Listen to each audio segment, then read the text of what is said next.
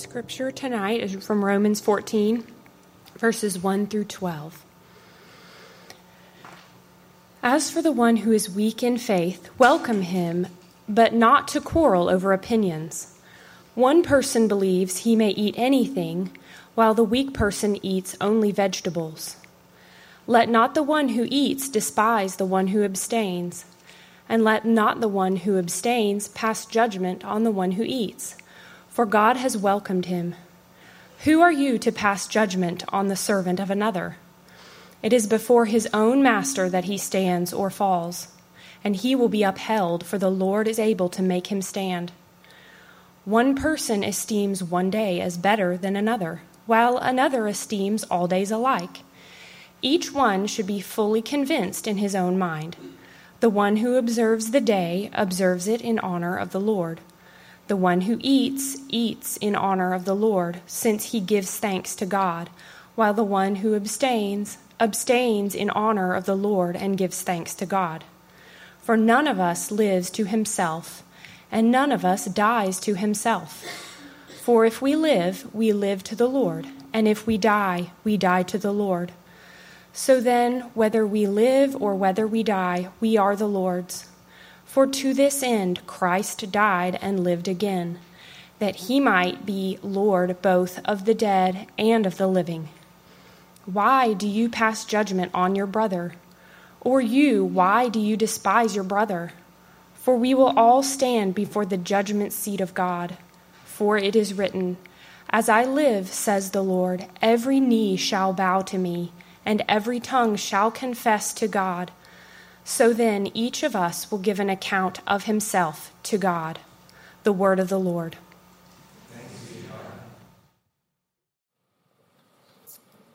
My fraternity brothers played a drinking game in college that I did not participate in. I played a more dangerous game. It was called Judging My Brother's Spiritual Journey. Ever played it? I was one of the most devoted leaders of an outstanding campus ministry.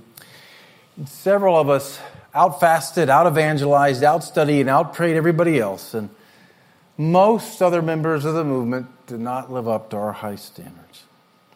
And at the end of the week, after Bible studies and evangelistic appointments, we'd gather in a dorm room for pizza and Cokes, and eventually we'd start talking about someone maybe who would pull back their involvement. Where's Brian? Why isn't Brian going for it anymore? Or if the attendance at our worship night was low, we might say, why aren't people just more committed? If someone left our movement for another campus ministry, we might worry aloud that that ministry didn't care as much about evangelism as we did. And when I look back, I can't blame that on my leaders. They were godly, humble people. I lay the blame squarely on a sin I have struggled with my entire life. I judge other people's spiritual journeys. And I don't think I'm alone in this.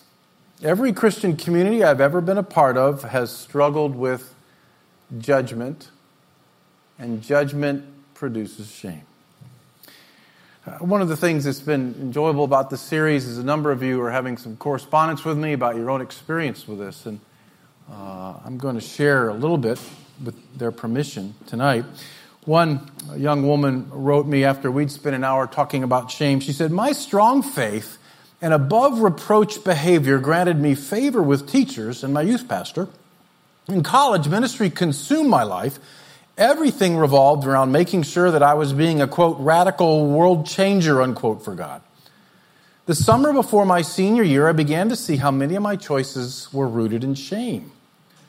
And I began to experience freedom from shame that summer and make choices not rooted in shame. When I returned to campus in the fall, my best friend noted that she had heard that I had worn a bikini over the summer and had spent time with a guy outside of our campus ministry. She accused me of not loving God anymore.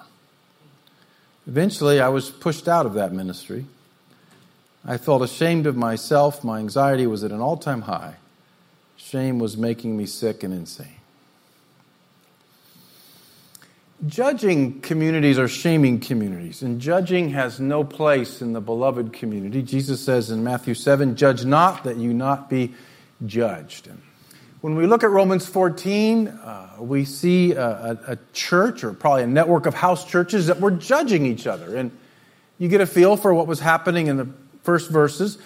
He says, "As for the one who's weak in faith, welcome him. One person believes he may eat anything. The weak person eats only vegetables. Let not the one who eats despise the one who abstains. Let not the one who abstains pass judgment on the one who eats." So the weak in faith are Jewish Christians who believed that they still needed to keep some of the old covenant laws, like Sabbath keeping on Saturday and abstaining from certain foods. The Gentile Christians felt that they did not have to do that anymore. And the two groups had broken into camps. They were judging each other, and Paul says despising each other. It's a strong word that means to treat with utter contempt, to act as if something has no value at all. This happens in our churches too. And those things from the 2,000 years ago sound pretty irrelevant today, but let's just think for a minute on some of the ways that we judge each other. Politics. How could he vote for? School choices. How can she send her child to a public school? Won't they lose their faith? Why would anybody homeschool their kids? Isn't that just withdrawing from society? Private schools are elitist. How would you do that? Lifestyle. Did you hear where they went for vacation? Callings. Mystics don't think activists pray enough. Activists think mystics just stare at their navel. Clothing. I'd never spend that much on a sweater. That dress is a little too revealing. And then there are the subtle, almost imperceptible ways that we judge each other, with a tone of voice or an upturned eye, an unreturned text, an invitation withdrawn or not given to a birthday party. Another friend wrote me this week, "During my sophomore year of high school, families from my church left to start a home church exploring the charismatic gifts. My friends would call me and they'd tell me about the incredible miracles they were experiencing. They just wanted me to know God that way. I think they were genuine, but I often left those conversations feeling less than. And I began an unhealthy pattern of trying to prove my faith to my friends and to myself. I became highly critical of myself. I no longer trusted my own quiet prayers. I constantly felt like I wasn't enough. I still carry pieces of that shame today, that there's a divide between me and God that good Christians don't experience." So judging shames us. And Paul says that instead of shaming, we should welcome the person whose journey is different than ours. It's a Greek word that Luke uses to describe the people of Malta welcoming Paul after a shipwreck. John uses it to describe Jesus welcoming us into heaven. It's hospitality. So instead of doing what human beings naturally do, having the meat eaters and the non-meat eaters go into different small groups and then judge each other, we are supposed to be hospitable towards a brother or sister whose spiritual journey looks different than ours. And Paul gives 3 reasons in this passage for why we shouldn't judge one another. The first one, my brother is accountable to God and not to me. Who are you to pass judgment on the servant of another? It is before his own master that he stands or falls, and he will be upheld, for the Lord is able to make him stand. Paul's saying, why are you judging your brother? You are not his master. You are not his judge. God is. This is the first reason why we don't have the right to judge each other, is that you are not accountable to me. You are accountable to him.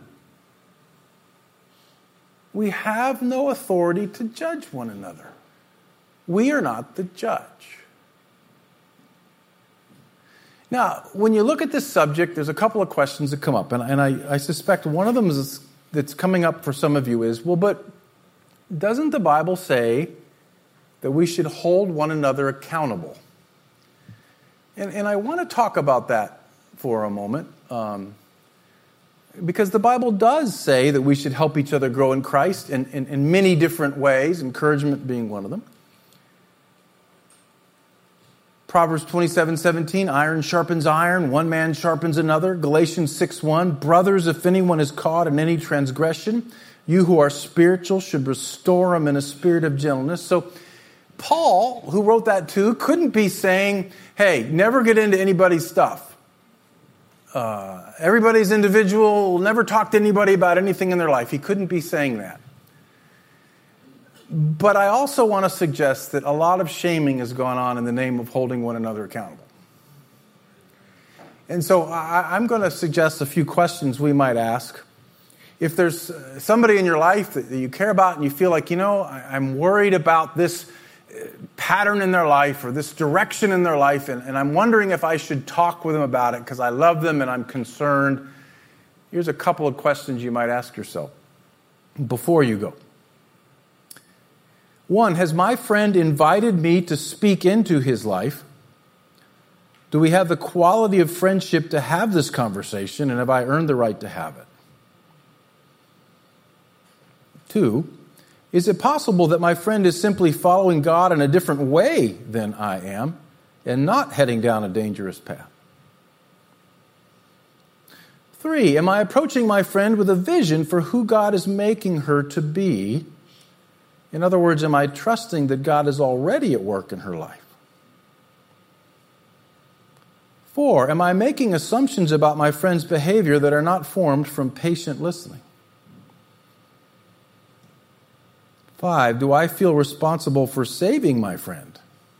Am I taking responsibility for her choices?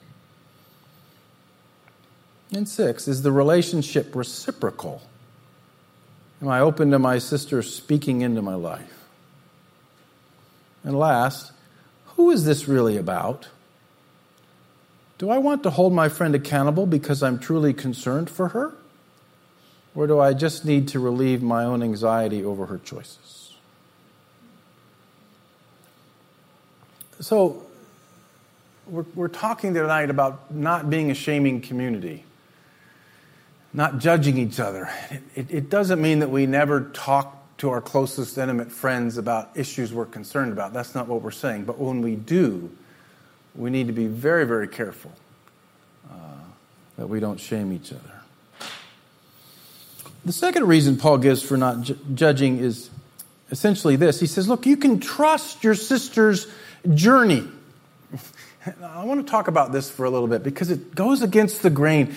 Judgment and shame are poisonous weeds that grow in the soils of mistrust and suspicion.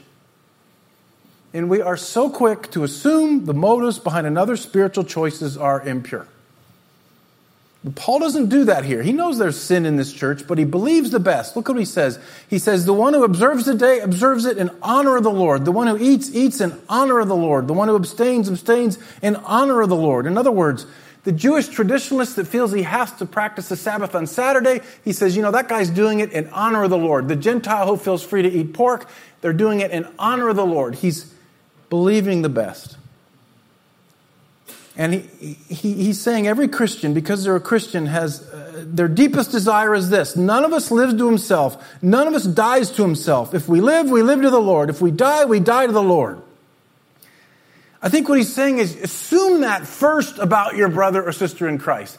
Assume that they're a Christian too, that God lives in them, and that they are trying to follow God, and that God is at work in their life, and you can honor that journey. Start there. If he were writing it today, he might say, the career mother and the stay-at-home mother are both using their gifts to honor the Lord. The Democrat and the Republican are voting in ways they think honor the Lord. The mystic and the activist are both honoring the Lord. Each one is trying to live for the Lord. This has been a very convicting text for me this week. It's really been troubling, and I'm just finding I judge everybody all the time Friday morning, I'm in the swimming pool. It's 5:30 in the morning, and we start right at 5:30, and this guy who I love gets there at 5:30, and he waits 10 minutes before he gets into the pool. That's disgusting. I mean, can you imagine showing up at the pool and waiting 10 minutes? And I am a guy who starts when the coach says start. And so I swim 100 yards, I look up, he's still there. I swim 100 yards, I look up, he's still there playing with his cap. And I am getting angry and thinking, what is this guy doing? It's 5:42 and he's not in the pool yet. And then it occurred to me, whose problem is this? Why do you even care about whether or not he's in the pool? It's not your problem. I do it on more serious things here, and I've had a real problem with judgment a couple of years ago. And I'm just going to say it, and we'll clean it up later. I have really struggled when you don't come to church. A little nervous laughter there. There was a period... Yeah, I know. Alfred, you need to let me preach here, brother. You gotta let me get through this. We've got a Super Bowl coming up at 6:30. So, So, a few years ago, I really became frustrated that a lot of folks weren't coming to church that much, and it was turning into anger, and I was getting upset and cynical, and I think it was affecting my preaching, it was affecting my relating, and I started to sit down with folks, and some of you were the victims of this conversation, and I said, well why don't you come to church? What's going on here? Sometimes the answers bothered me.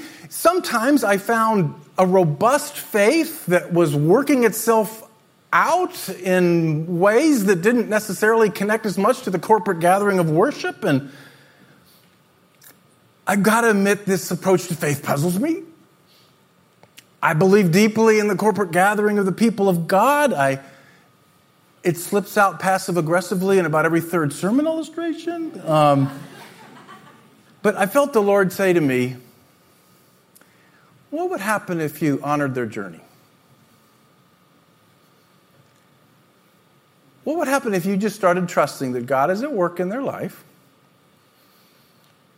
And that's His problem. And I tell you, I mean, I still want you to come to church. This has really put me into a brand new place as a pastor, the first time in my life. And I find myself now asking the question, how can I pastor people in my church who don't come much to my church? What does it look like today to pastor folks who aren't as engaged on a weekly basis as we were a generation ago? It's just really creating a lot of fun things to explore. And what I've been compelled to ask is, how can I just trust and support your journey? You know, by the way, the average attendance in America now is once every 3.5 weeks. And it's dropping every year.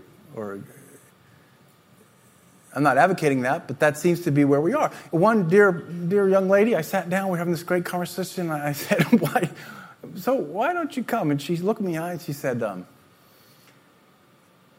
you take yourself way too seriously. that was her response. I said, what do you mean? She said, Doug, it's just not as important to me as it is to you.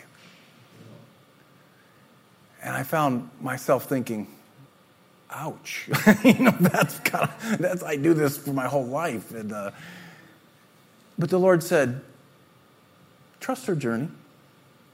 Trust her journey. And we've developed a really interesting relationship outside of church. So I was talking about this with a friend, and they shared this story with me. They said, I remember working along a friend in ministry and having the feeling that there was a growing distance between us in how we approach spiritual things. The uneasiness in me grew with each interaction. And I tried to minimize it, but I realized now that I'd begun to feel threatened. See, I felt like I was growing. I felt like I was coming to a new understanding of things. I was going in a different direction than ever before, and it felt like a matter of life and death spiritually. Now, pause there for a second. in my experience, the moment we are most prone to judging others is the time in our life when we are going through incredible spiritual growth. And God is showing us something we've never seen before, and we want everybody to see it, and it's changed our life. That's when we're most prone to judging. Looking back, I wished I'd stopped right there and initiated a conversation between us.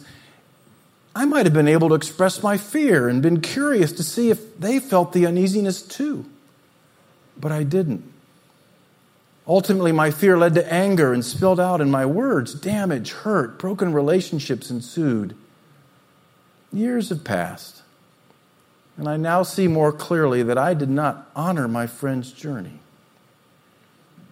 I believed I was in the right place. Anyone not walking right alongside of me needed to be enlightened. The arrogance of that causes me to shudder now, yet I see the same tendency still present in me. When I remember that I do not know what God is up to in another's life, I can love them well.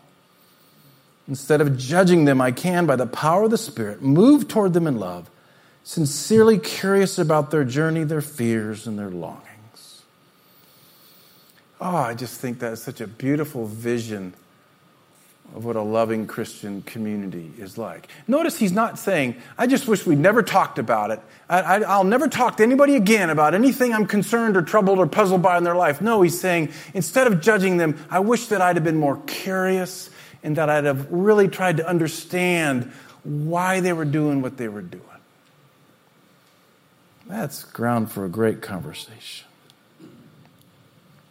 Well, the last reason about why we shouldn't judge each other, he says in verse 10 to 12, is we're all going to be judged. Why do you pass judgment on your brother? Why do you despise your brother? We're all going to stand before the judgment seat of Christ. He quotes Isaiah, as I live, every knee shall bow to me, every tongue shall confess to God. Then he says, so then each of us will give an account of himself to God. I think what he's saying is what Jesus says in the Sermon on the Mount. Why do you see the speck in your brother's eye, but don't notice the log in your own? I think the point is, if we are really working on our own junk, our own sin, if we become aware of the issues we're wrestling with, we will have less energy to judge everybody else.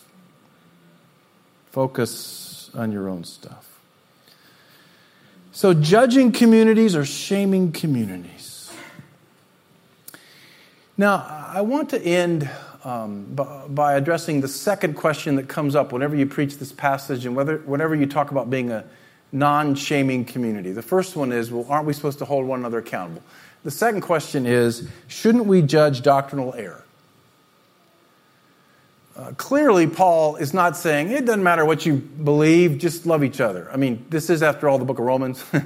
There's like 8 chapters explaining the doctrine of justification by faith. Romans 16:17. Watch out for those who create obstacles contrary to the doctrine that you've been taught. Avoid them. So beliefs do matter. This passage is not saying beliefs don't matter. Paul's own practice, I think, can show us a little bit about when and how we should talk about doctrinal questions. And if you're interested more in this, we preached a series on this in the summer of 2014 called Consensual Orthodoxy. When pastoring, and I know this is a little dense, but this is really important, so hold on. When pastoring the Roman churches, Paul does not confront the error of the weaker brother. This is really important. In these churches, there are people who disagree theologically about important things. Sabbath keeping and food laws in the first century were the biggest issues they were wrestling with, and they disagree. Paul does not correct them. He says, welcome each other, listen to each other, and learn to live with each other. He's responsible to God. So this is a counsel to embrace theological diversity in the family of God. These are important areas where they disagree, and he says, welcome each other, extend hospitality. Now, in Galatians, he vigorously defends the gospel and warns against false teaching. What's the difference? I think the difference is when the essence of the gospel, the core of the gospel, what we see expressed in the creed, when that is at issue, that is something that you go to the mat over. There are times, as churches, as Christians, when you do have to push back about doctrinal error, and it's when it has to do with the essence of the gospel. But there are many other times when very important matters of biblical interpretation, we listen to each other and we live and embrace our diversity. Now, good Christians, living under the authority of Scripture and relying on the power of the Holy Spirit, still disagree. Because sin has influenced our ability to read Scripture and nobody reads it perfectly. And sometimes well-meaning believers think another believer is in doctrinal error when in fact the other believer simply holds a legitimate alternative position. And this is something that gets frustrating to me. I'll just whine a little bit here and then we're almost done. I've been studying theology formally since I was 20. 37 years. I've studied Greek, Hebrew, and Latin. I've read thousands of books. I find the Bible extraordinarily challenging to interpret. I find it hard to interpret, especially the further you get out from the central gospel message. And I get so frustrated sometimes, probably judgmental too, when I'm talking with a dear brother or sister about a controversial issue and they say, well, the Bible says this. And I said, well, actually, in the history of the church, there's been a number of ways to look at this. No, the Bible says this. And I say, well, have you read anybody that's kind of proposed it? No. And it turns out they spent 5 minutes online looking at their favorite pastor who blogged on it, and now they know the whole counsel of God. And brothers and sisters, think. It takes more than 5 minutes with your favorite radio preacher to know the whole counsel of God. It's complicated. And I feel that if you're really worked up over an issue, if you have not studied the other side well enough to defend it, you don't know your own point of view. I had a professor in college say, until you can defend your opponent's view better than they can, you're really not ready to say you believe in what you believe. So, as an illustration, one of the ways we can see good Christians disagree on very significant doctrinal questions are these books called the 3 Views or the 4 Views series. And they're very popular with pastors. I have tons of them. I'm just going to give you a few of their titles to illustrate this idea that good Christians can disagree on significant stuff. The Nature of the Atonement, 4 Views. Understanding, 4 Views on Baptism. Perspectives on the Doctrine of God, 4 Views. 4 Views on Church Government, 4 Views on Hell. Divorce and Marriage, 4 Christian Views. 4 Views on Salvation. Woman in Ministry, 4 Views. 4 Views on Eternal Security. Revelation, 4 Views. Divine Foreknowledge, 4 Views. Understanding, 4 Views of the Lord's Supper. Predestination and Free Will, 4 Views. The Meaning of the Millennium, 4 Views. War, 4 Views. 4 Views on the End Times. Our Miraculous Gifts for Today, 4 Views. God and Time, 4 Views. Show Them No Mercy, 4 Views on God and the Canaanite Genocide. That's a page turner. I read it. 4 Views on Moving Beyond the Bible to Theology, Psychology and Christianity, 5 Views. Science and Christianity, 4 Views. What about those who haven't heard? 3 Views. 3 Views on the Rapture. How should we choose? 3 Views on Decision Making. 3 Views on the New Testament use of the Old Testament. The Genesis Debate. 3 Views on the Days of Creation. Perspectives on Christian Worship. 5 Views. 5 Views on Apologetics. Church, State, and Public Justice. 5 Views. That's not all of them. Okay, my point. The Bible's hard to interpret. You can't blog your favorite preacher and think you know the whole counsel of God. People, think. Please think. And acknowledge that when you get outside the core, what we call consensual orthodoxy, what's expressed in the creed, what all Christians at all times have always believed, when you get outside of it, it's hard to figure it out. So work at it. But don't break fellowship over it. Don't judge somebody who has a different view. Sit down, find out why they believe the way that they believe.